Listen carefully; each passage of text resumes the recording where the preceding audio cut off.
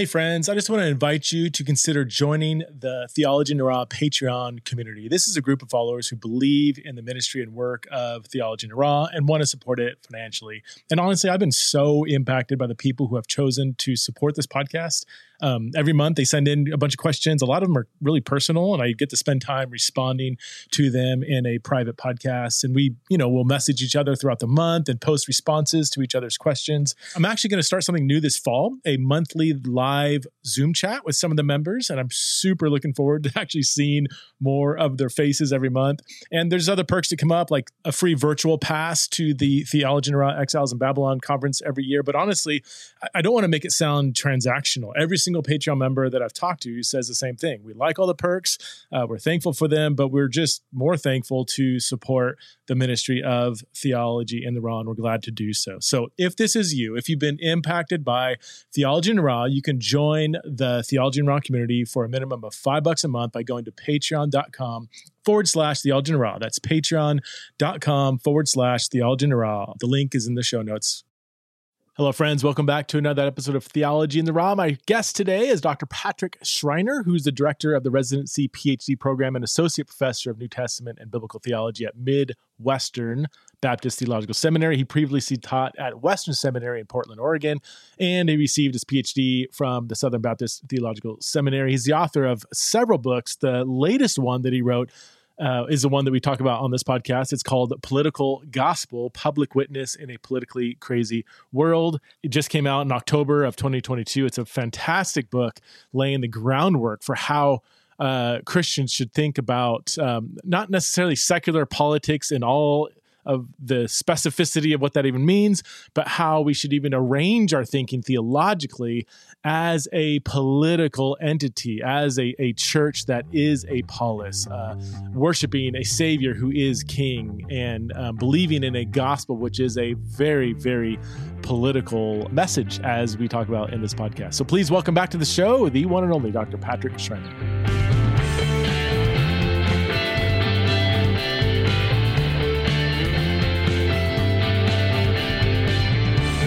I think it was just over a year ago, Patrick, when I had you on. I forgot what we talked about in the last episode. Did you have a book out before that? I think we talked about the Ascension. Oh, that's right. Oh, yeah. And many other things, which is what we usually do when we start talking. That's right. You wrote, the Ascension. Yeah, that was super helpful because that's something that doesn't get addressed very often. You just came out with this book. I think October is when it came out. Political Gospel, Public Witness in a Politically Crazy World. I read about maybe 2/3, and I just started your section of Revelation. Yeah, dude, we're talking offline because I'm working on a very similar book, and I'm like, dang, you're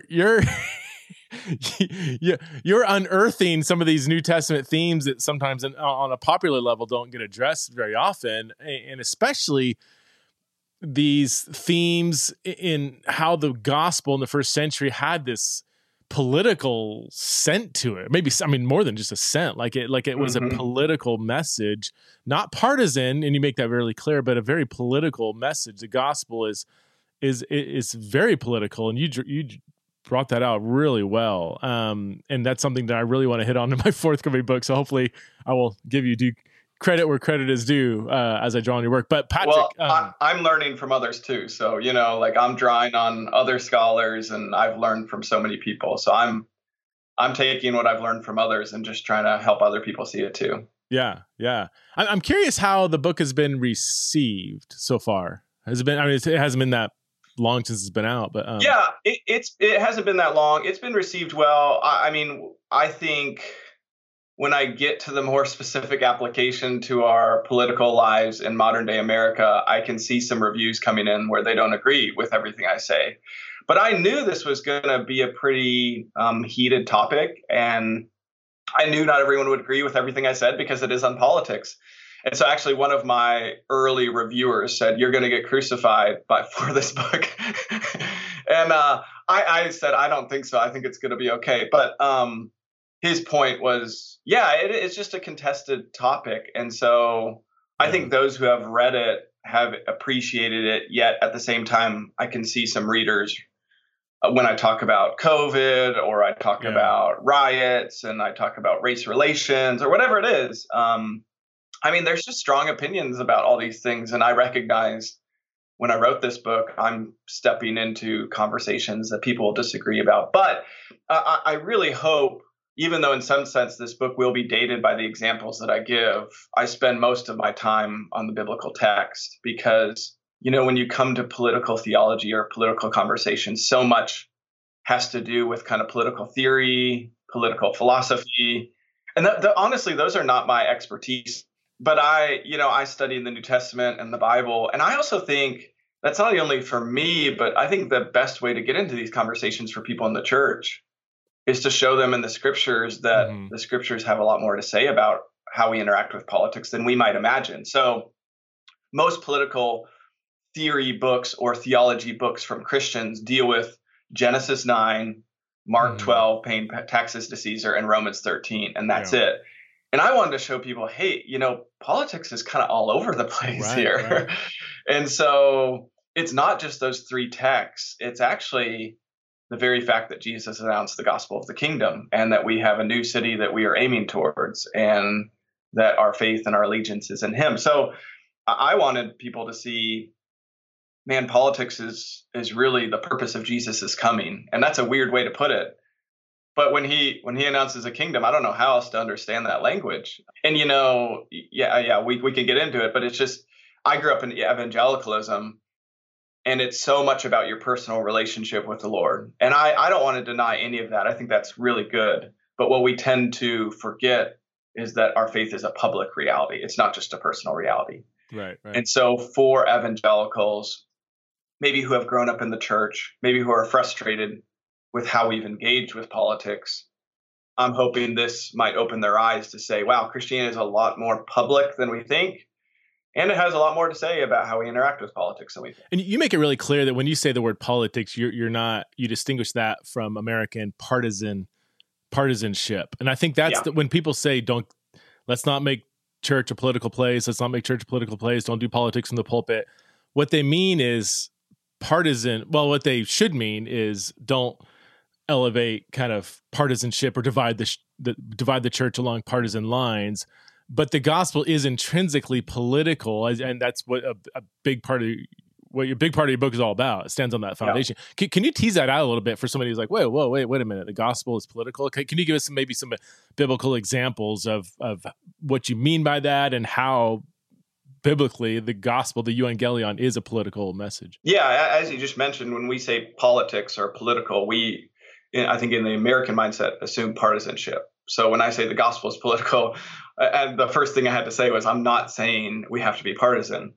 Politics, if you go back to the word, is actually about the organization and governance of a people. It's a public reality. So when I'm saying the gospel is political, I'm saying it's a public reality. And not only that, but politics has to do with who has the right to rule our lives. And as Christians, our main confession is Jesus is Lord, Jesus is King. So our confession is very political. If Jesus, I think one of the lines I use in the book is, Jesus is not just the King of your life, but the King of Kings, right? That's what Revelation says. He's the King of Kings. That means he's saying every other sovereign on the earth who has been, who will be, who is now, I am the king of that sovereign. Mm-hmm. And so when we come together as a church, we are confessing Jesus is Lord, Jesus is King, and that's above all earthly citizenship. That's above all earthly kingdoms. Now, I do want to pause and say, I don't think those two necessarily have to be in opposition, but we can talk about that more. But when you go to the scriptures, many of the words that we think of as religious words are actually political terms. So gospel, euangelion, basar in Hebrew. If you go through even just a word study, and word studies don't do everything for us here, but if you just go through a word study and how that word is used, it's used for the victory of a king and a kingdom. Yeah. So when Jesus announces the gospel of his kingdom, he's saying the victory of my kingdom has come. And so when we hear gospel, we hear Jesus has forgiven us of our sins, and there's much truth to that. But gospel in the Greco-Roman time and in the Old Testament, it meant that a king or a kingdom had victory. And so you tie the term gospel to kingdom, and kingdom is this new city, this new realm that we're going to live in, where Jesus is king, and we are going to live in a new flourishing society. And so when Jesus announces the gospel of the kingdom, I think the Jews are all like, yep, this is what we've been waiting for. Like, we are waiting for that new city to come. We are waiting for you to restore our temple. We are waiting for you to actually kick Rome out of our land so that we don't have to be under their thumb. And what's so, at least what I feel like has happened, is it's so easy to say, well, Jesus came as not that type of king. He came and he died on the cross. And so we then just erase all politics from his message. But I think that's a half truth. He did come, and he was Peter was confused about what type of Messiah he was going to be, right? He was like, no, you can't go to the cross and die. But in the midst of doing that, Jesus is not denying his own political life or his own political claims. He's just redefining what politics is for Peter. Right. And so often we just go, oh, Jesus, Jews thought he was coming with a spiritual or political message, but what he really came with was the Sermon on the Mount, and it's all about your heart. And I just want to say, no, that's a half truth. That's not completely true, because when Jesus was crucified, he was crucified as a political rebel. Right. Even though Pilate did think he was innocent, they put above the sign on his head, this is Jesus, the King of the Jews, right? And so what Pilate was so scared about was rebellion in Jerusalem at that time. And so we can just begin with Jesus and talk about the language of gospel, of kingdom. Matt Bates and other people have done good work on faith. Pistis can sometimes mean allegiance, sometimes mean loyalty. So just think about Jesus's announcement in Mark. He says, the time is at hand, repent and believe in the gospel of the kingdom. And I just want to say all of those terms are really political. And we know this is true because King Herod, when Jesus is born, he's like, I got to kill this new king. Like, right. It's not like some spiritual guru was born and Herod's like, that's going to be fine. He's just going to talk about people's hearts. No, Herod's nervous. He's like, I don't like the sound of a new king being born. So one of my big projects is just to open people's eyes to the political reality of the message of Christianity and the gospel itself. And I haven't even gotten to Paul, but it's all over Paul as well. So we can go there if you want to. Well, just to, sometimes people think that the Roman Empire, the first century, there was like loads of religious persecution, that Rome didn't tolerate other religions or whatever. And that's just historically exactly untrue. Like, Rome was incredibly inclusive of other religions. They were very tolerant of other religions. What they didn't tolerate was any kind of gathering, group, assembly, or religion that was a threat to the fabric of the Roman Empire. So when Christians were persecuted, it wasn't like how Christians are persecuted today in parts of maybe India or maybe some certain Muslim countries or whatever, where it's like, no, we don't tolerate this religion because we don't agree with this religion. That's not Rome at all. They only persecuted people, or especially crucified people, when it was perceived as a threat to the political fabric of the day. Is that? Yeah, certainly. I mean, it was a polytheistic culture. There were many gods. And what Rome did was they were like, you kind of practice your own thing. we can put up with your God. Just don't mess with our society too much. Right. And if you go to Acts 17, when Paul preaches just Jesus the Messiah, notice the accusation against him. And I detail this in the book. But the accusation against him is, you are defying the decrees of Caesar. And then riots break out. Yeah. And so there was something about his message. Like, you think the message is just about your personal salvation. Well, in Thessalonica, man, they viewed it as defying the decrees of Caesar. So they viewed it, Jesus as king, as going against the kingship of Caesar. Now, I think Paul and Jesus actually reframe that. They kind of misunderstood Jesus's own claims. But I think the fact of the matter is, it was a political claim that challenged the Roman Empire. And I don't remember my history. Is it Trajan who says, hey, watch out for their political assemblies? One Roman writer, whoever it is, I think it's Trajan, but he literally calls the ecclesia, and you know this, the church is a political body. It's people being called out of the city to vote on things in terms of political assembly. And so, I talked about gospel and kingdom and faith, but the other part of my book is to point out the church is itself a political assembly.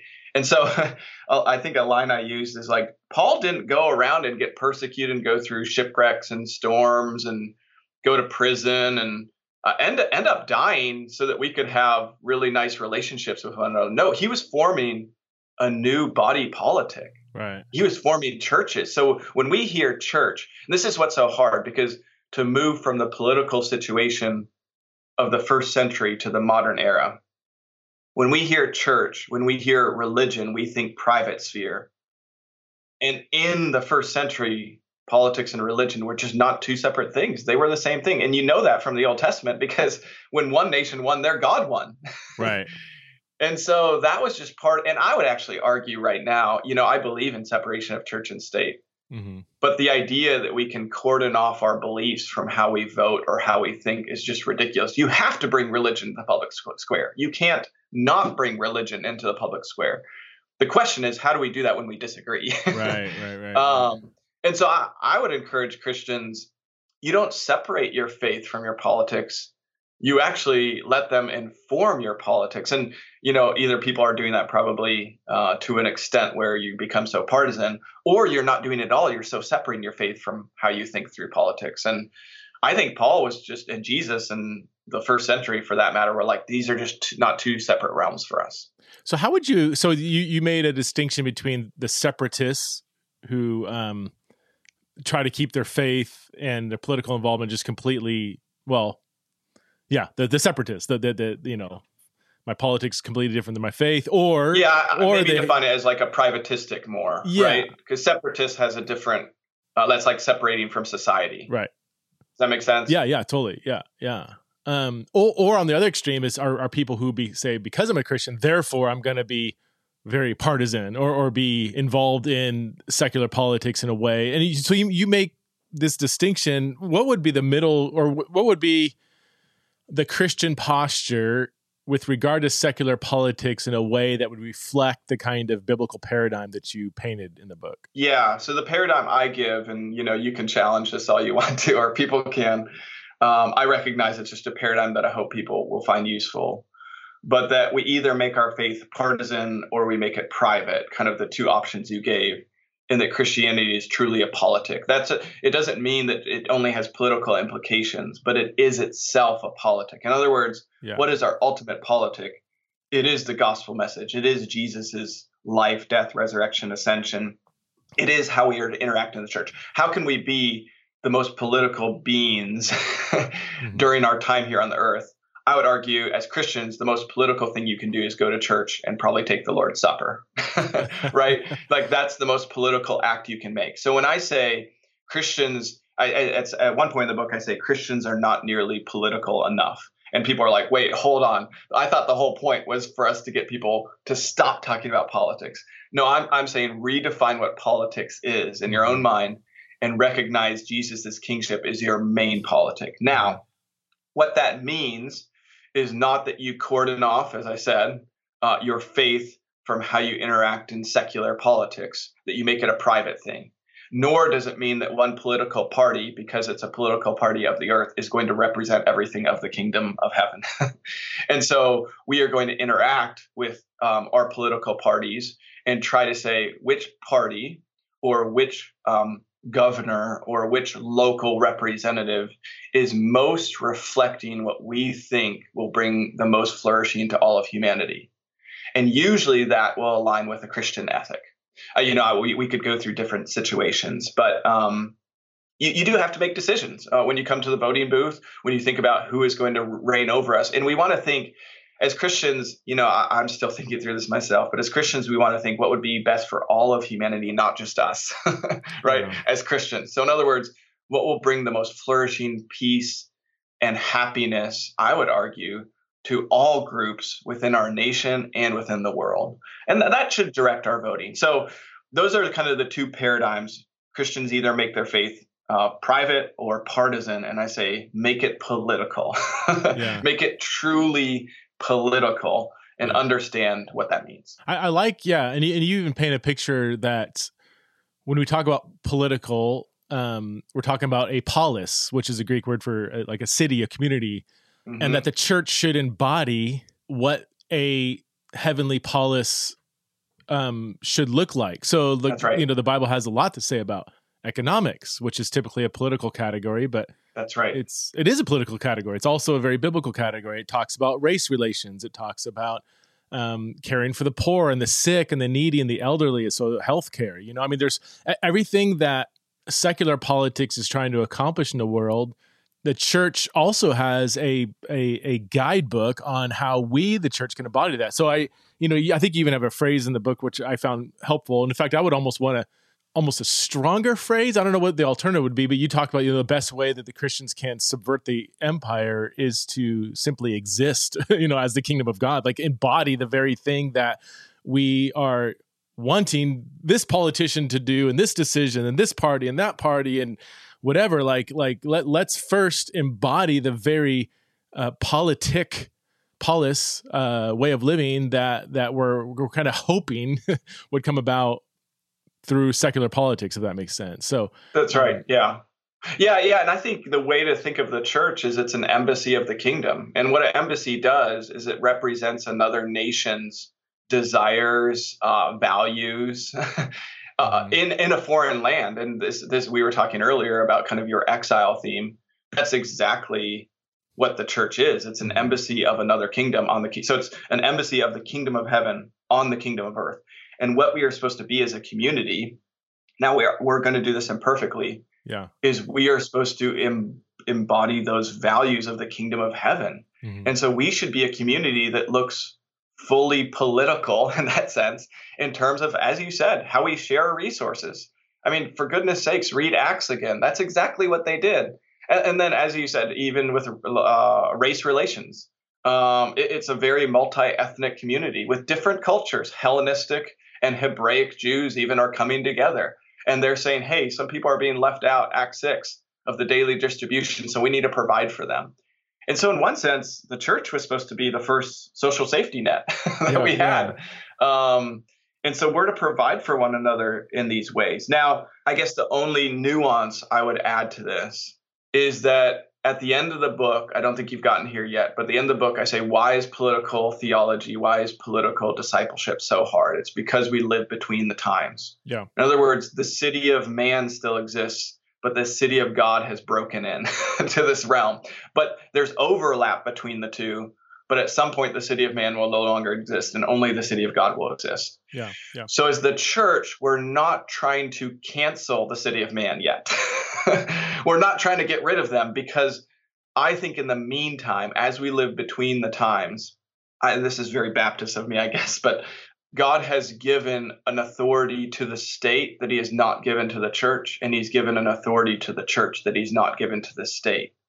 And so in the Old Testament, there's a little bit more overlap on those. In the New Testament, I do think there is some separation that Romans 13 said he's given the state the authority of the sword, of punishment. And he's given in Matthew 16, the church the authority of the keys of the kingdom. And so the state, if I can just zero in on that, the state shouldn't be telling us who should be members of our church. Right. And we should not be telling the state how they're to run secular policies or who they should be, maybe even, I don't know, like incarcerating and so forth and so on. That goes beyond our authority as the church. They are to carry those out. We can say this is what we believe, but we need to recognize there are two distinct authorities. So while I fully affirm the church is an embassy of the kingdom, we are not trying to, I mean, this is a Christian nationalism conversation, right? We are not trying to create a new realm in one sense where the government is no longer necessary. That will be the case, as Revelation says, but I think Christ will do that. And we are supposed to exist now in the meantime, living kind of between those times as exiles. Okay. So that's a lot there. You feel free to push back on that, but no, I did. I jumped ahead and read the conclusion just to kind of see where you would end up going. And I'll go back and read the intermeeting chapters. So you invite me to push back. Whenever I find myself in such agreement with a project, I really turn on my devil's advocate just because I'm testing my own thoughts. Like I'm like, okay, I agree with this, but what is the pushback? Because if I end up saying this, like I'm going to get critique. Like, what would that critique look like? So, one question I don't know, call it pushbacks. I'm still working through this. Is this tension between, Well, and you even talk about it in the book. I haven't finished your Revelation chapter yet, but the tension between Romans 13 and Revelation 13, and you know exactly what I'm talking about. Romans 13 is, submit to the state. It's under the authority of God. God established a state to punish evil and reward good. And it's this kind of seemingly glowing, or at least positive sounding portrait of the government. And then you get to Revelation. And it's Rome, for goodness sakes. It's Rome. It's Nero. Literally, Nero's on the throne at this time. Yeah. And I say in the book, I don't want to interrupt you too much, but like literally, Paul is killed by these dudes. Right. So is Peter, and so is their Messiah. And they're like, "Hey, go ahead and submit to them." So, But even that, I could see someone say, "Well, yeah, the state's not perfect, and they kind of dropped the ball on this, and they persecuted." Christians or whatever. But Revelation 13 says that the government or Rome is demonically empowered. Like, it's not just, and this is where I'd want maybe some clarity, because on some portions of your book, and again, I'll say it one more time, I've read the whole thing, so maybe you worked this out, but some parts it seems like you're saying, the secular government is a shadow of the real thing. It falls short. But then Revelation 13, and there are a couple other places where you actually do kind of reflect a more Revelation 13 perspective, that it's not just a shadow, it's actually in opposition to. It is empowered by Satan. It is, under God's judgment, because it is working against God bringing in new creation. It's not just bringing in new creation imperfectly and will ultimately fizzle out. It's actually the enemy of the kingdom of God, so to speak. And yeah, I do love the paradigm of subvert and submit. We subvert the empire by embodying the gospel truth. That is a very subversive message, which you brought out great in Acts 17, the turning the world upside down by preaching Jesus. Yeah, right. And then, we're also called to submit. And I think Calvin Rose, the one who said, you have all this subversive stuff going on throughout Acts, and yet there's not a single point when the Christians actually did anything illegal. Like, there's no revolt, there's no riot. Every time they try to lock them up, they have to release them, because we've got nothing on these people, even though they're disrupting the fabric of society, if I'm representing Roe correctly. So that's I don't know. Is there a place to say that the government is not just imperfect or inadequate or falling short, but is actually demonically empowered in opposition to the kingdom of God? Is this just a tension we have, or how do you work that out? Yeah, that's a great question. And the word I used in the book is that it's a paradox. And I kept coming back to that word because I felt that tension as I wrote the book. I'm like, well, which of these do I emphasize? Right. And, I was even having a conversation with someone the other night, and they're like, we really struggle with two things that seem to be in opposition being true at once. Yeah. And I was like, yeah, I think that's really true, that it's okay to say two things can be true at once. So I use that line because I do think Romans 13 and Revelation 13 both exist in our Bible, and that somehow the state can both be a servant of God and empowered by Satan himself to cause chaos.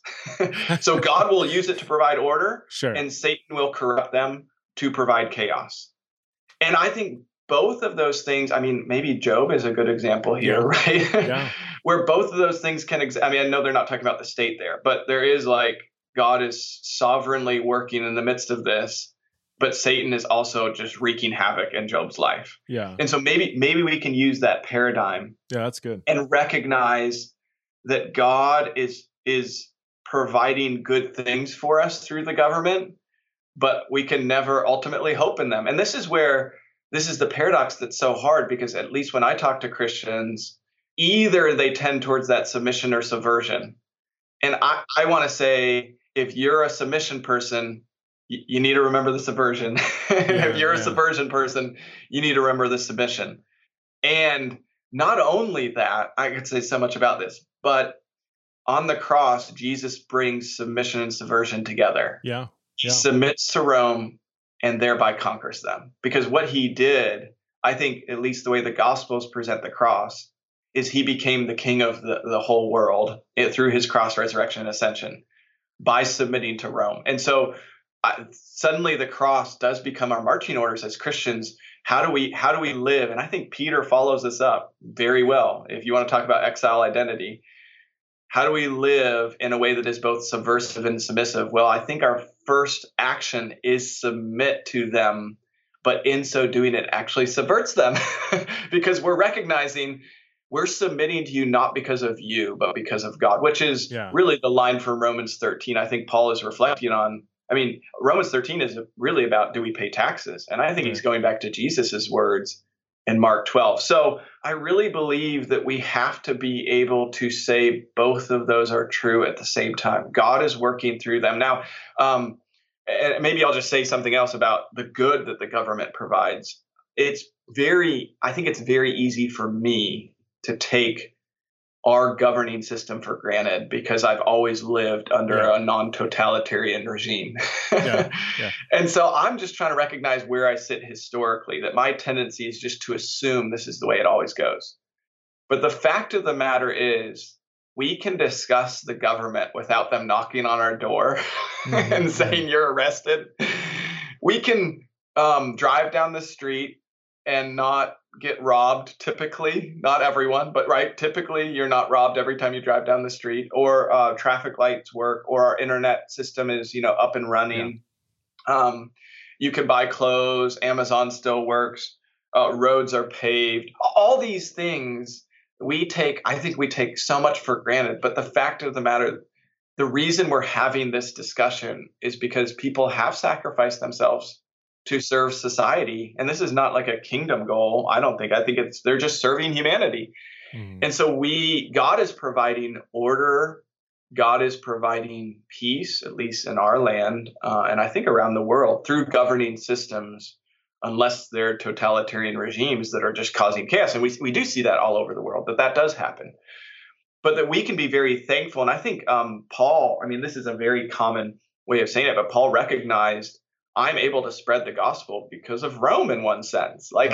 And they Roman also roads, kind of stopped the spread of the gospel, right? So how can, the Roman roads, and then the fact that we all basically speak one language, and the fact that there's water systems, and so forth and so on. He recognizes Rome is actually, can I say it this way? I know this is controversial. Rome is actually advancing the spread of the gospel, not intentionally, but unintentionally. Yeah. At the very same time, they are opposed to what we are doing because they recognize we are a grassroots movement that are saying one day you are no longer going to be necessary. Right. And so I don't know. I guess I just come back to, can we live in that tension? Maybe I don't have a great answer, but can we live in the tension of recognizing governing systems they're both corrupt, and we are to advocate for the kingdom of God, and therefore are good. Yeah. And we are to support them in that. No, that's good. It is a tough tension. Even, you mentioned Romans 13 calling Rome the servant of God. Well, that phrase, as you know, goes back to the Old Testament when God called the Assyrians, that's right, my servant, and Cyrus, my Messiah, and Persia, my servant, and Babylon, my servant. Doesn't mean, the Assyrian practice of skinning civilians alive was applauded by God, but God is so sovereign that he can even use these wicked, twisted nations to carry out his covenant purposes, namely fulfilling his promise that if you keep disobeying me, I'm going to exile you to a foreign land. And that's, God had to sovereignly use another country politically to do a ton of evil towards Israel. And yet that is an extension of God's good covenant plan. Purpose, judgment, and then he used another one through these governing systems, right? Exactly. And then he oversaw the takeover of Babylon from Persia and allowed them to let the Jews return home, and even fund the building of the temple, rebuilding of the temple, and so on and so forth. So, it is a tough tension because none of that means that there is intrinsic goodness. Well, see, I like what you're saying though about the government entity can be empowered by. We could even go Revelation 13. It's empowered by Satan. Doesn't mean every single thing they do is satanic and of the devil. Right. They can be doing things sometimes unintentionally that do reflect the image of God in them too, right? Yeah, and I think governing systems, as they follow an ethic, a metaphysic, a natural law. I know I'm using big terms here, that are based in reality. That does promote goodness. You know what I mean? Because God's goodness is represented in creation just generally. And so even if they're not Christian governors or Christian presidents or Christian, servants, they can recognize this is how human beings are created, and this would be good for them, and this would be bad for them. Another text, maybe you want to go on to another topic, but another text that I always like to go to on this topic is 1 Peter 2:13-17, where he says, same thing as Paul, be subject, be submissive for the Lord's sake to every human institution. And if you know what Roman rulers were claiming about themselves, they were claiming like my father was a god. Julius Caesar was a god. He's a son of God. And Peter says, submit to them, but remember, they're creatures. Don't think of them as gods. And I think that's just a great application point for us as Americans. Like, we submit to them, but don't worship them because they're human beings. And then he goes on, and he goes on in verse 17 to say, honor everyone, love the brotherhood, fear God, and honor the emperor. And I think all of our political theology basically can be wrapped up in that one verse, because what he does is he tells them, honor everyone. And I think it was Joel Green who says, honor everyone means honor the slave who walks out of the house in the same way that you would honor the emperor. Honor everyone and honor the emperor. In other words, you're to honor everyone. So that's a really subversive claim in that. That's a very subversive claim in the midst of saying honor him, right? Like honor the emperor. And the emperor would be like, yeah, sure. And then he hears honor everyone. He's like, wait a second. Well, you're supposed to treat me like everyone else? And basically Peter's like, yes, honor everyone. But in the middle, it's love the brotherhood and fear God. You reserve a special place in your heart for the church and for God himself. So to love the brotherhood and fear God, but honor everyone else. Yeah. So I think in the midst, there's the submission and subversion. The emperor would have read that. They didn't read these letters, but if they would have read that, they would have been like, I'm not sure whether I like these guys or not.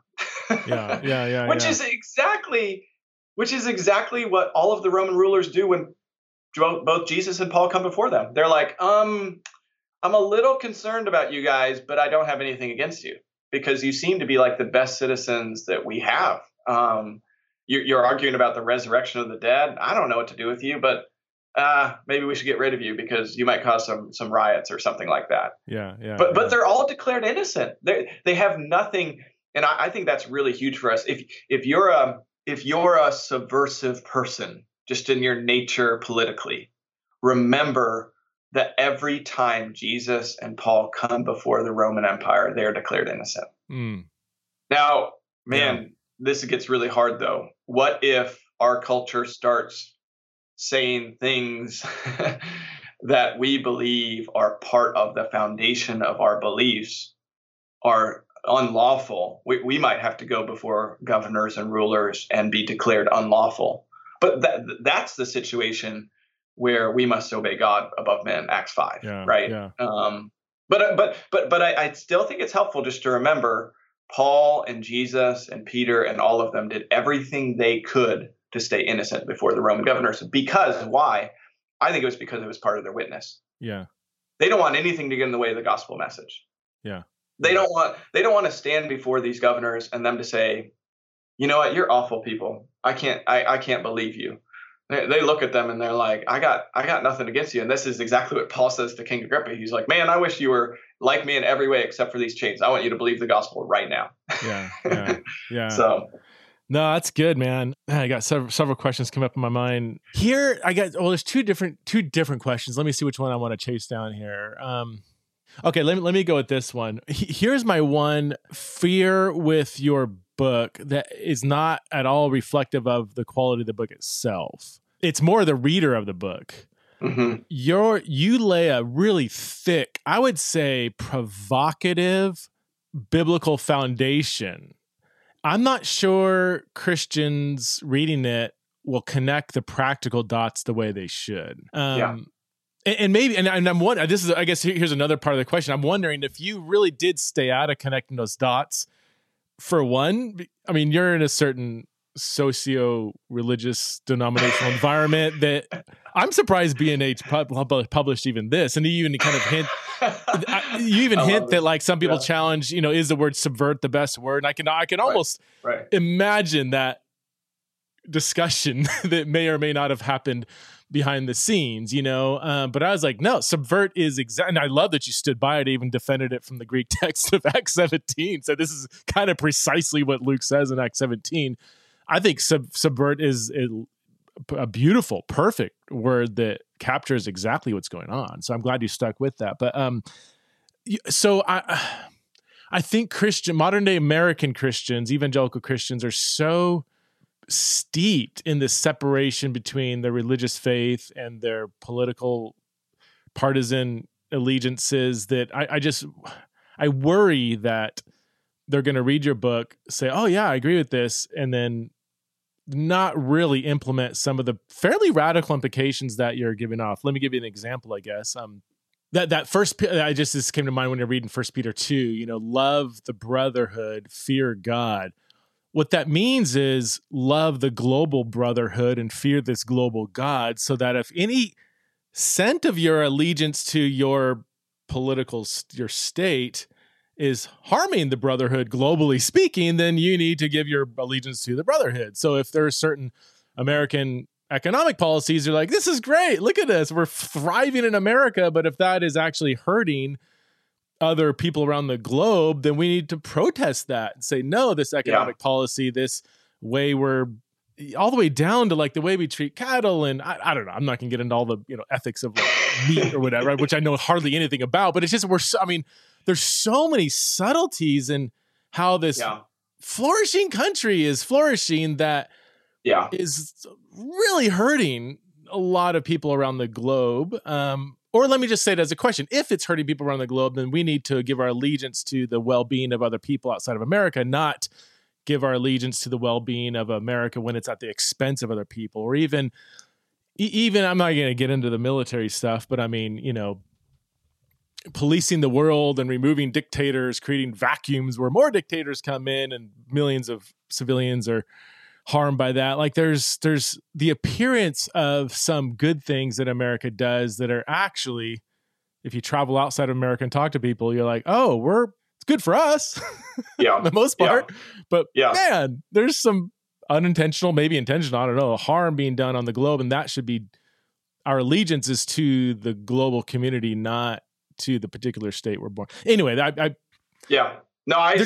time you said something biblical, I'm like, oh man, the implication of this is X, Y, Z, and that's going to be really offensive to people that are maybe more patriotic than I feel like. Or I think people could read this and say, and still maintain just their same kind of, I would say, unhealthy forms of patriotism because the dots haven't been connected. Anyway, this is me just talking out loud. I'd love to, respond to that. I think that's probably a weakness of my book, honestly. Well, I'm not you could walk away. No, I'm happy to just say, like, you could walk away and maybe just feel like you were confirmed in what you already believed. And I think that's what you're saying, right? I think the reader could not be able to connect those dots because they're so steeped in this. Yes. Yeah. Yep. And so I do think that's a weakness. But a few reasons why I did it this way.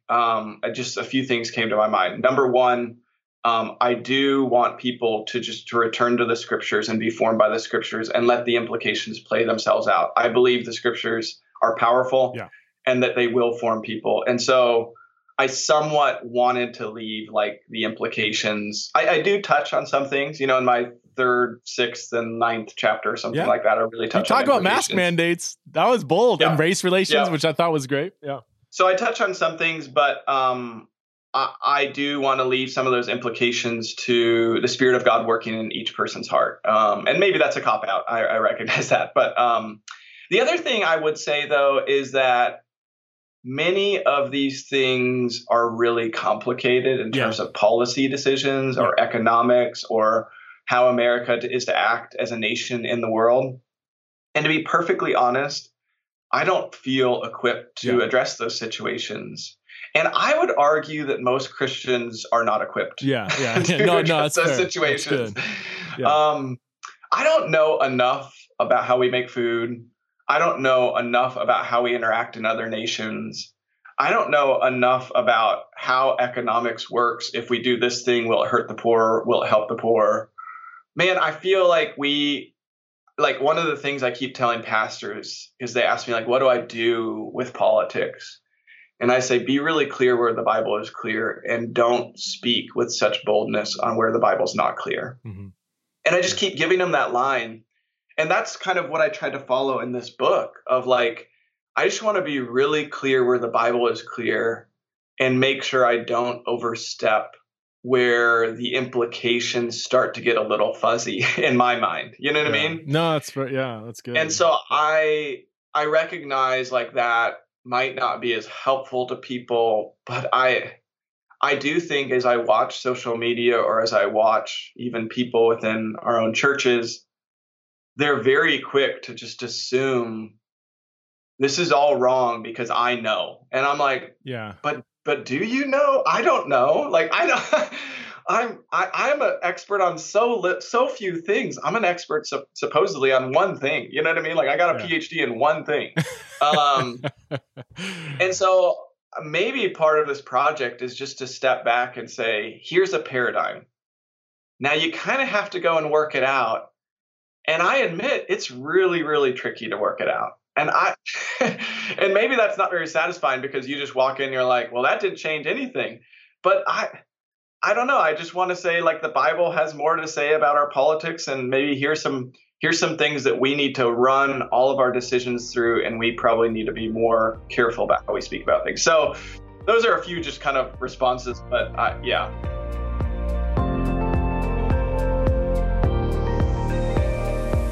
Hello, friends. Today I want to tell you about our recent guest, Doug Smith, and his newest book, Unintentional: How Screens Secretly Shape Your Desires and How You Can Break Free.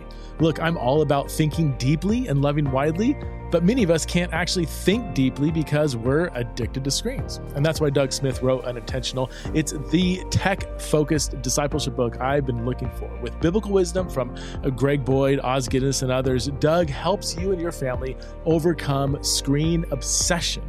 So check out the notes where you can find a link to purchase Doug's book, Unintentional.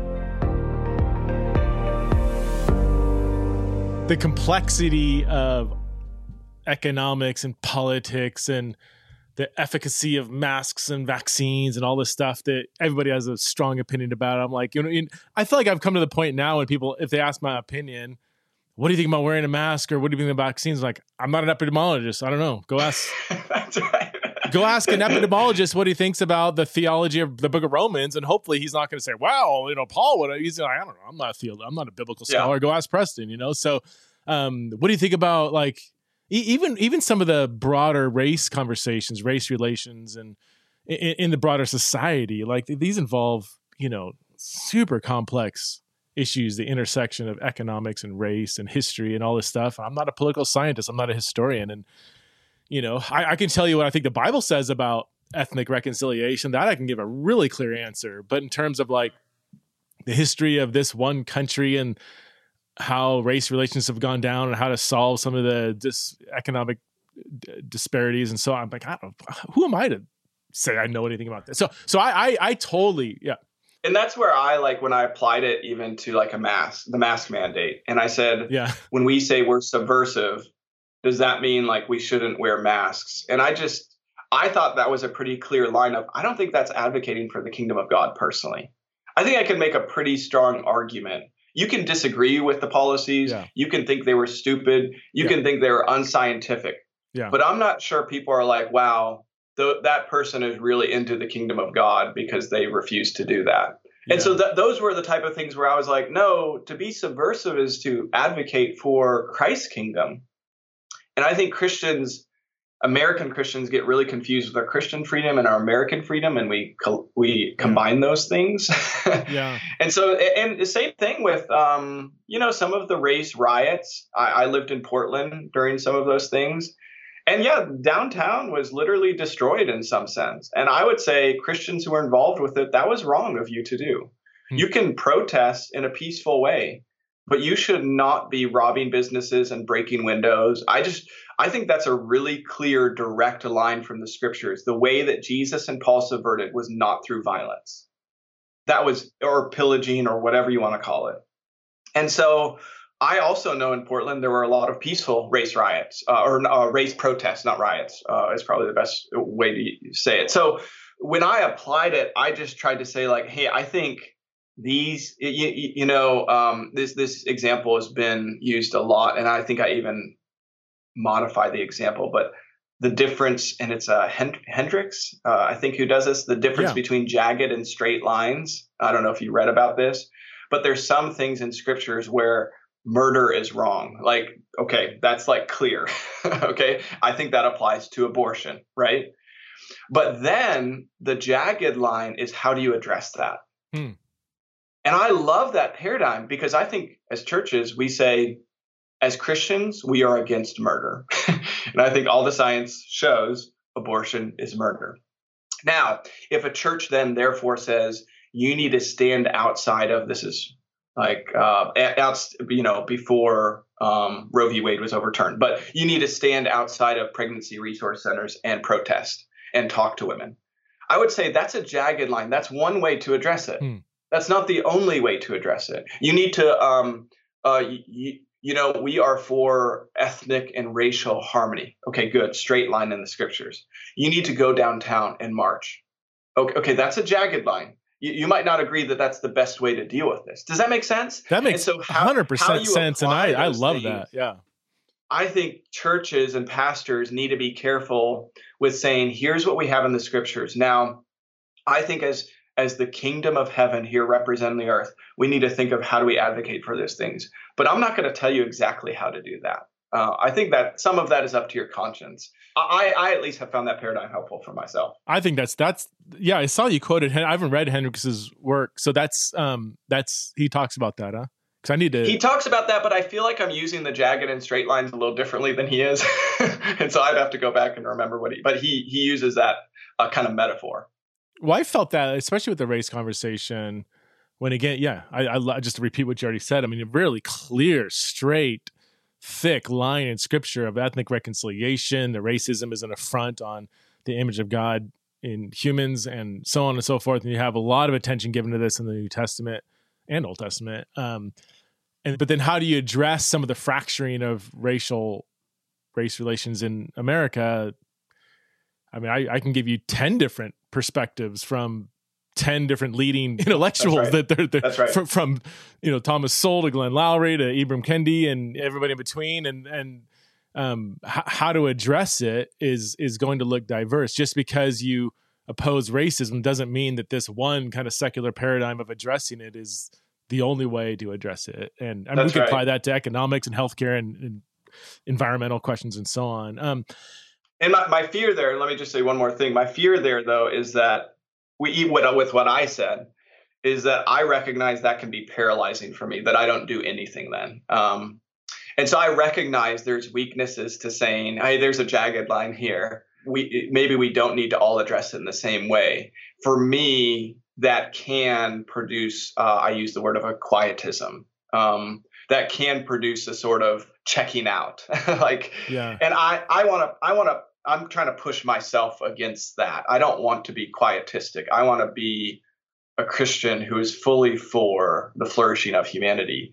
I think my natural reaction is to plug into the church and to say human politics don't really matter. And some of this book was written to myself to say, no, they do matter. I think we can have, I use the language of dual citizenship. Paul was very comfortable with saying, writing to those who are in Christ Jesus and also in Rome, to those who are in God the Father and in Philippi or Colossae. And he, in Acts itself, I love this. He's not afraid to say, I'm a Roman citizen. Now, why he does that, we could get into that. His ultimate allegiance is to Jesus Christ, but he believes he can be a dual citizen, that his citizenship in the kingdom of heaven does not cancel out his Roman citizenship, but it orders it. It orders it. Orders it. It doesn't cancel it. It doesn't, it demotes it, but he's okay with still being a Roman citizen, and he uses that to his advantage. Yeah. And I think that's a good word for us. Like, it's not, you talked about patriotism. There's a deformation of patriotism that goes too far, but there's something good and true about loving your home and your homeland. There's like, my parents are from Oregon. I talked about this. I lived in Oregon for a while. I love Oregon. Yeah. Is that wrong? No, I think that's good. I hope you love like Boise, right? That there's a sense in which you love, and then there's a sense in which you hopefully love this nation. Now, you just have to be careful. Like, where does that love rank for you, right? And so there's a healthy patriotism and there's an unhealthy patriotism. Yeah. I had a great conversation with Justin Giboney. Do you know Justin? We did. I know of him. I don't know him personally. We did a podcast for the 4th of July talking about this tension about.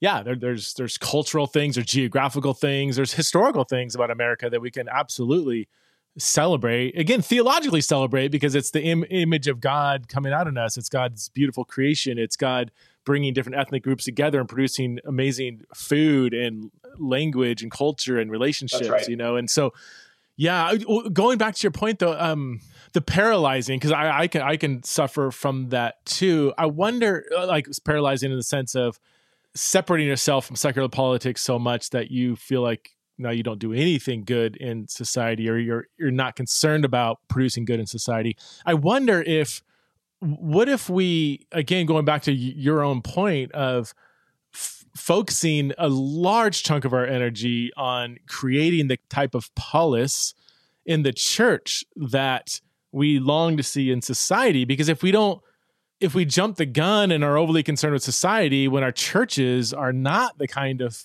again, using the term correctly, political gathering it should be, then I think that's wrongheaded. And, you know, I see this, and I could pick on the right or the left. I can go either direction here. But, like, in particular, from the right, when you have Christians that were all up in arms over the, you know, CRT being taught in schools. And it's like, well, wait a minute, but your own church communities aren't embodying the ethnic reconciliation and diversity of the kingdom that it should. Like, you are now opening your mouth about what you see as an aberration of how to address race, when you or your church has not been even concerned about this conversation within the walls of the church forever, you know? And that's an overstatement. Okay. But I let's first embody a kingdom economic in our churches, our global churches. Let's first embody ethnic reconciliation in the church.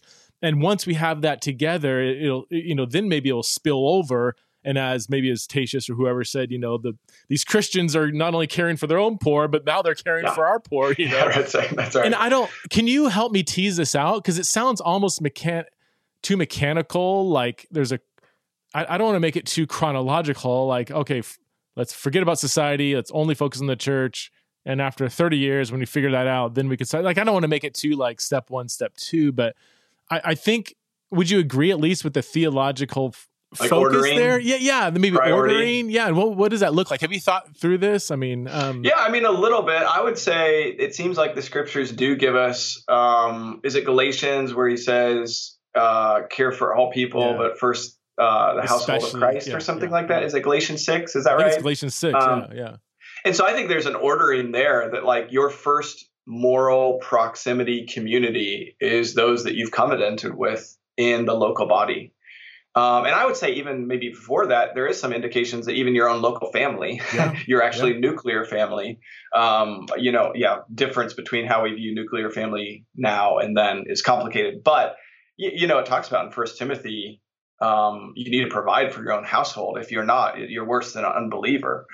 So at least in class, I've drawn up, hey, what is your first responsibility? It's to your family. Why? Because God created us as nearest to these people. If you're not providing for them, then you're not doing what God has called you to. Then you provide for your next nearest community, which I would say is your church.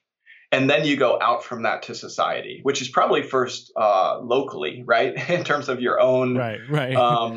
Not your Twitter community. We usually think like nation, like, how do I provide for the nation now? And I'm like, no, think about your neighborhood maybe next, right? Like, what can you do? Like, start helping your neighborhood with different things and beautifying your community in different ways, or starting programs in your community. So I do think there is, I use the term moral proximity, that we are called first to care for those that we're nearest to. I actually think Kevin DeYoung wrote an article about this a long time ago, and he was just saying, like, man, we see those commercials about orphans overseas and we want to help them so much. And he goes, I really want people to help them, or the starving overseas. And he just pointed out, though, like, the first thing you need to do is help those who are near to you, not at the neglect of others, but that there is a sense in which God has specifically called you to a certain place. A certain time, a certain neighborhood, a certain church. And so I do like to use those categories. And I totally agree with you. The first place we need to start, I even said it earlier, the first place we need to start is in the church. but I think I'm speaking to myself here. My tendency, I don't think Christians have always thought this way. I guess we could go through the history, but my tendency is then to just completely neglect the wider society. And I think if we lived in a time where there was civil war, mass famine, or suffering, we would start to recognize, wow, like as Christians, we really need to step in here. Sure, and I think historically Christians have. I mean, from what I know of history, it was Christians who first started hospitals. It was Christians who first started schools. It was Christians who first started orphan care systems and foster home systems. Now, the larger secular kind of body has taken that over. Yeah. But I think Christians historically seem to have had a vision for, there's orphans all over here, and we just need to start something to help them out, like to house them. And so Christians would just start organizations. And maybe because, the secular government does so much for us now, we don't have that vision anymore. And I don't know what to do about that. I'm just recognizing like the situation that we're in. Yeah. And maybe we've lost a little bit of a vision for helping those things. And I don't think everybody has lost a vision. I mean, there's people who are helping in these different realms, but I'm even trying to get our church more plugged in to like orphan care, because there's a Christian organization that's saying, let's help keep kids out of the foster program. Why don't we start at the beginning and provide things for families who need help? And I'm like, I love that idea. Sure. So you could help on the back end and actually foster kids, or you could help on the front end and keep kids out of the foster system. Yeah. And I was like, hey, let's partner with them as a church. Let's see how we can do that. So that's a way the community can gather around and say, and what I love about this program is it's all geographically based. We would actually literally deliver things to people in a 20 to 50 mile radius of our church. And I'm like, well, that's perfect. We just need to know the needs. So I'm kind of going off on different things. I do think there's an ordering, but I want to make sure that we're not neglecting the wider world and their needs if we say we just want to do the church thing. Because I think that's the main temptation for me. So yeah. Well, I wonder though if there could be a little bit of truly a little bit of a false dichotomy there, because if the church is truly doing its discipleship well and holistic, it will like that will be good for society. So it's not like, okay, we have all these flourishing churches that are embodying this kingdom ethic, but the surrounding culture is going to hell in a handbasket. It's like, well, no, if the church is doing that, I think that will have a radiating effect on the broader society. Yeah, I think you're right. It has, if it's done well, a leavening effect on our communities. Yeah. Here, you brought up, because here's where I struggle, and it's kind of on the same topic, is what does, and I don't want to say political because we've already kind of redefined what that even means, like secular political engagement for the Christian look like? And this is where I think there's just a really strong rubber band effect among Christians. And I see this. I'll see even at my own church. Like, it's pretty partisan church, but not for the pulpit. You'll hear sermons all the time that would say things that very much reflect like in your book. And then you turn around and you talk to somebody 5 seconds later, and they're just very steeped in partisan politics. And it's like it's so hard for it to. I just feel like it's so hard for it to seep in. But let me go back to you brought up the example of like MLK, civil rights movement, and here you had Christians that stepped up and engaged in this very important conversation as they very well should have. A couple of things. I mean, I as far as I know, it seems like the civil rights movement too, like kind of really intentionally tried to embody Christian principles to bring about a Christian goal of desegregation, ethnic reconciliation. And so that's always kind of the classic example of Christians should be involved in secular or non-church attempts to embody justice in society. I agree with all that. I think that's awesome. Here's my one concern, though, is that I think I think defining what is a justice issue today and how to address it has become so muddled through propaganda-oriented media outlets and social media and hyper partisanship. Like, what is it? Because right now, even people listening are like, depending on what side of the aisle they are drinking from, they're going to define all kinds of different justice issues. We need to get rid of these, groomers, these drag queen groomers out of our schools and CRT from our schools. And on the other side, well, we need to make sure that no Republican will get elected to office again, because then we're going to have January 6th all over again. And all these white Christian nationalists are going to overrun democracy. And yeah, you can, I mean, you listen to, if you just pick up any mainstream news outlet, and you'll have all kinds of justice issues that need to be addressed. And my question is, really? That really worries me for several reasons. One, I think our very knowledge of what is an actual justice issue, unlike the civil rights movement, is so fogged up through the very biased medium through which we're even getting our knowledge. And we see this all the time with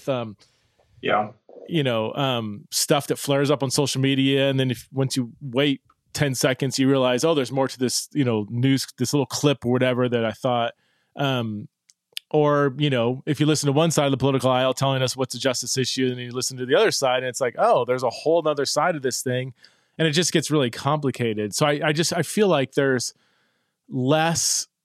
Well, two things. Number one, I think there's less clarity on identifying what is a justice issue today. And number two, I'm concerned about putting faith in partisan politics as a means of addressing justice issue. And this is why I go back to the civil rights movement and other issues that didn't seem to be, from my vantage point, as partisanly driven, if you will. Does that make sense? Yeah. I'm kind of thinking out loud. No, I don't have the answer to that tension. But I mean, you're just naming things that I feel every day. I don't know if I have there's no silver bullet to this, but a few things to say, just as you were talking. Number one, Christians need to stop being discipled by cable news network. And so I think some pastors need to be like, you guys need to stop watching this stuff. Yeah. Just stop. Yeah. Because honestly, it's confusing partially because people have made it confusing because they want to win an election and they have a job and their goal is to elicit rage from you. Right. And so literally we are, I think the American church is being discipled more by cable news than by the scriptures. So maybe the unclarity is coming from the fact that we have not been formed by the worldview and the scriptures themselves, the story of God. Mm. And so I think there needs to be some strong words that need to be said sometimes, that we need to unplug from this and start doing more Bible studies. I don't know. You know what I mean? Honestly, examining the scriptures and seeing how did Daniel act in the midst of exile? Do a whole study on that. Read 1 Peter 20 times. You can get a pretty good political theology from 1 Peter and Daniel themselves. And so that's the first thing I'd say. The second thing is, with all the information out there, it is complicated, but it is maybe it's less complicated than we think. Okay, yeah. Maybe we're confused because we read all these diverging opinions, but again, we're being swayed to and fro by these people who are just trying to get us to believe what they want us to believe. And so I hope that the church, I gain a lot of wisdom from, the Southern Baptist Convention has the Ethics and Religious Liberties Commission. And you might be like, why do you need that? Because I don't know what's going on. And I have some people that I trust theologically who actually know policy, they're experts on it. And they provide Southern Baptist churches with, hey, here's this new thing that's coming down, and here's what we think. Here's what's going on, and here's how we think you should think about it. Now, you might disagree in some of the different things of it, but here's the basics of this issue. We probably need more organizations like that. So I'm really thankful, honestly, that Southern Baptists have that organization because they send pastors, hey, when different things happen, even with race relations, they're like, here's some things to think about, what you should maybe say to your congregation. And what was great about it was so balanced and helpful, lament and we need to get to work, and we trust that God is sovereign and his kingdom will win. You know what I mean? Like basic just Christian theology. But it was like, they sent us talking points. I get talking points, like, and you don't have to do the talking points, but it's like, hey, if you need some help in thinking about if you are going to address this political issue. After Roe v. Wade was overturned, they had a long thing that they sent to us to say, how should you talk about this? And one of the things that they said, which I thought was so helpful, was, remember, there are people in your congregation who have likely had an abortion. And so be really careful with how you speak about this. And I was like, thank you for saying that, because I think a lot of pastors might forget that, this is heartbreaking for many people in our congregation. Maybe they wanted to have an abortion. Maybe they didn't. Maybe they felt like they had to, And how are you going to speak about that? Are you going to have like a celebration service and they're going to be sitting in the corner crying, feeling totally condemned? So what does that look like for your church? I don't know if I'm getting to your question exactly, but I do think we need to come back to that straight and jagged line. Like pastors, leaders in the church, yourself who are leading organizations, speak clearly where the scriptures speak clearly. And maybe that'll help us, because it looked like we look back on the civil rights movement and we were like, man, it was so clear. But during that time, everyone tried to complicate it. Oh, totally. Right? Yeah. Well, you had a lot. I mean, even in the letter from the Birmingham jail, a big part of that, King was kind of bemoaning the fact that these white pastors and Christian leaders weren't against what was going on, but it was just, you're moving a little too fast, and he's, one of those powerful. Not now, don't go this fast. Right. Yeah. When do we ever move on this? Yeah. So it wasn't just racist versus non-racist. It was different people, different approaches on how to go about achieving something that has a good goal in mind. So I guess I just see partisan allegiances that are trickling down, not just trickling, but like celebrated by the church. And I don't know how to wake people up to the theological danger and how of what's going on, and how it's just absolute when the church and families are absolutely divided over secular partisan politics, partisan allegiances. Satan is just sitting back and laughing. He's just like, oh my word, this is so easy. Just turn on this channel, turn on that channel, look at this social media, whatever. And it's like a lot of Christians are just blindly, like sheep, just blindly following something that is just stealing their affections away from the gospel of Christ. I don't know. Yeah. Is it just some really, really bold, but I don't know, even just kind of bold preaching, then people will leave the church and go somewhere to another partisan church that, agrees with what they believe about secular politics. I don't know. But this whole book was a book on political discipleship. Yeah. And it is trying to wake people up to say, like I said at the beginning of this conversation, if you're kind of only Romans 13 political theology, and I've got my party that I submit to, I guess what I'd say is submit and subvert applies to your maybe partisan loyalties as well. So I think your fear in this is that somebody's going to read this and say, hey, I'm Democrat, I'm Republican, so I'm going to submit to the Democrats and subvert the Republicans, or the opposite. My whole paradigm is, no, Christianity transcends all of that, and you submit and subvert both. Yeah. I think you said it. I just think that people, a lot of American Christians, again, I'll say it again, are so steeped in partisan allegiances or allegiances to one side of the aisle or the other, same thing, that it might take a stronger hit in the head for them to realize that they're kind of not living out the very thing you're talking about. So I think what you accomplished in the book is spot on. Tim Keller talked about it on one maybe podcast or something, like what were early Christians for? And he gave 5 things, and I can always only remember 4 of them. But he was like, they were for caring for the poor. Sounds like kind of a leftist thing, right? They were for also racial, ethnic harmony. Again, sounds like a left thing. They were also for a strong and strict sexual ethic. Yeah.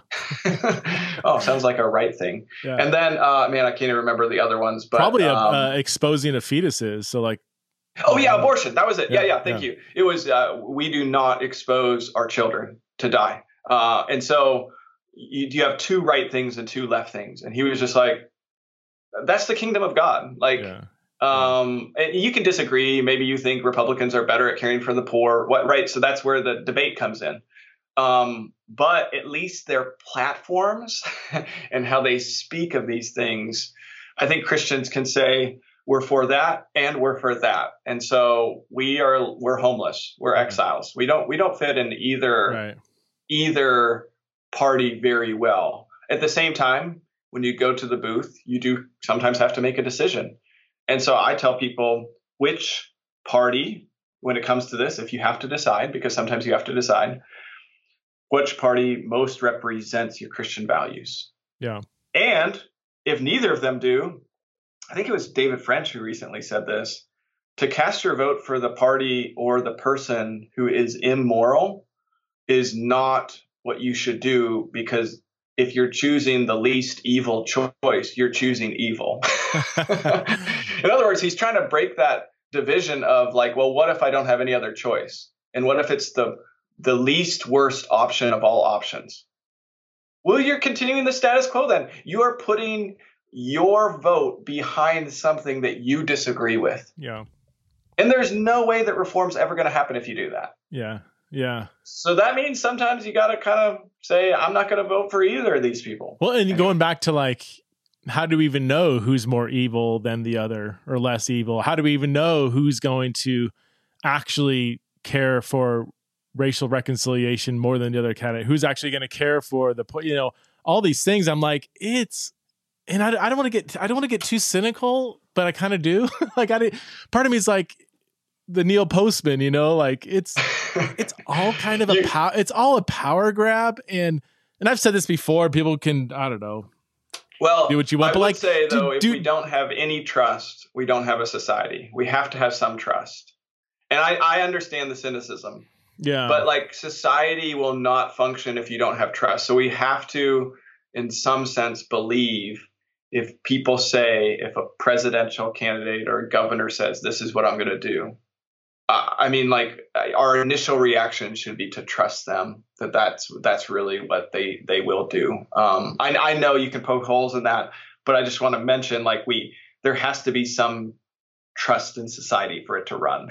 Because if we run on all cynicism, everything falls apart, right? We don't believe anything anyone says, then there's nothing to do. I hear that. I don't know if the language of trust, of pistis, to get back to the New Testament, would be.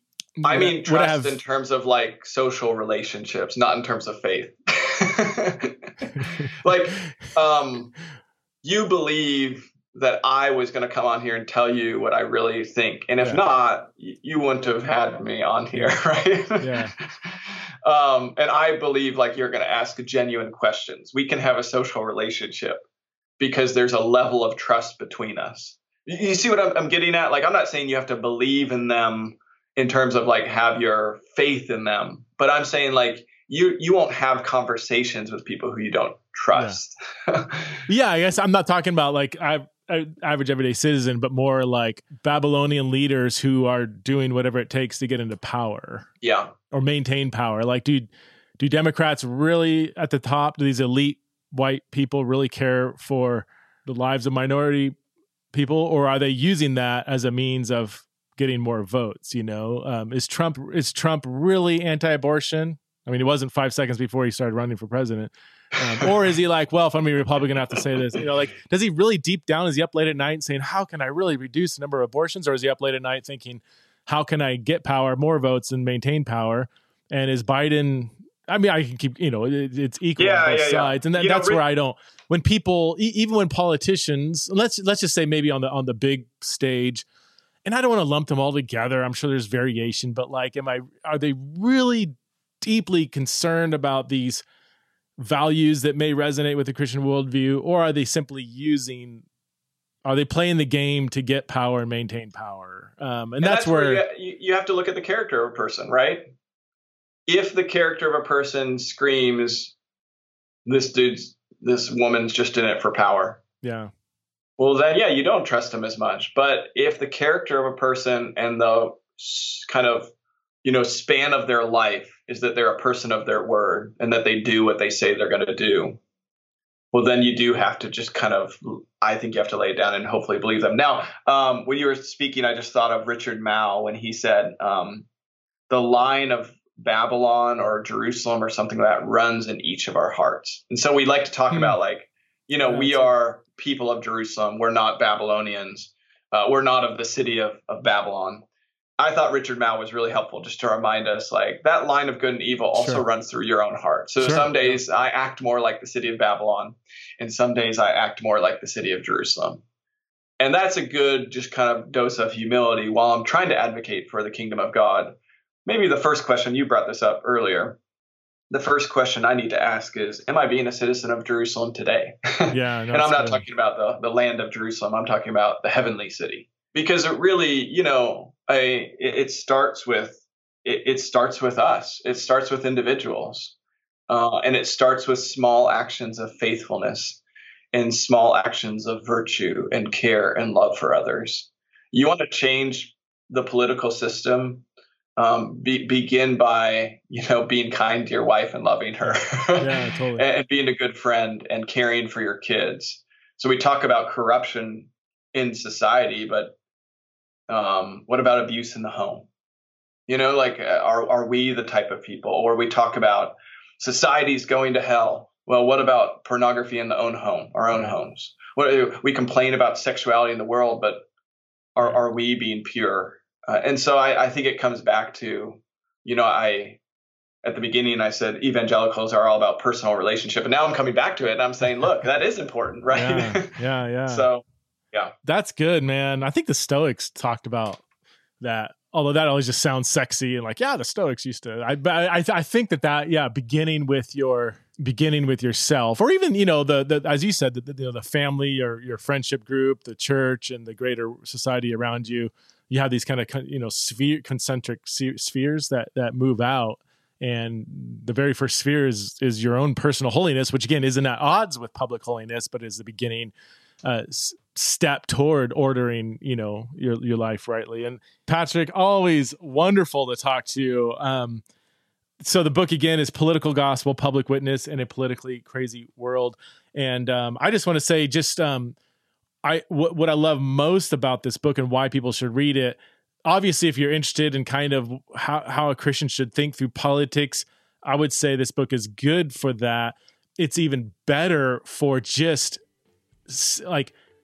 the way you situate people in the first century New Testament gospel is so good. So even if you can care less about politics, or even the word politics makes you mad, you would, if you're interested in first century Christianity, this book is so good. So thank you for this book. I hope it finds its way into the laps of many people. So thanks so much, Patrick, for writing it. Thanks for being on Theology in the Raw. Thanks, Preston. It's been fun talking to you. You asked great questions, so it's been great.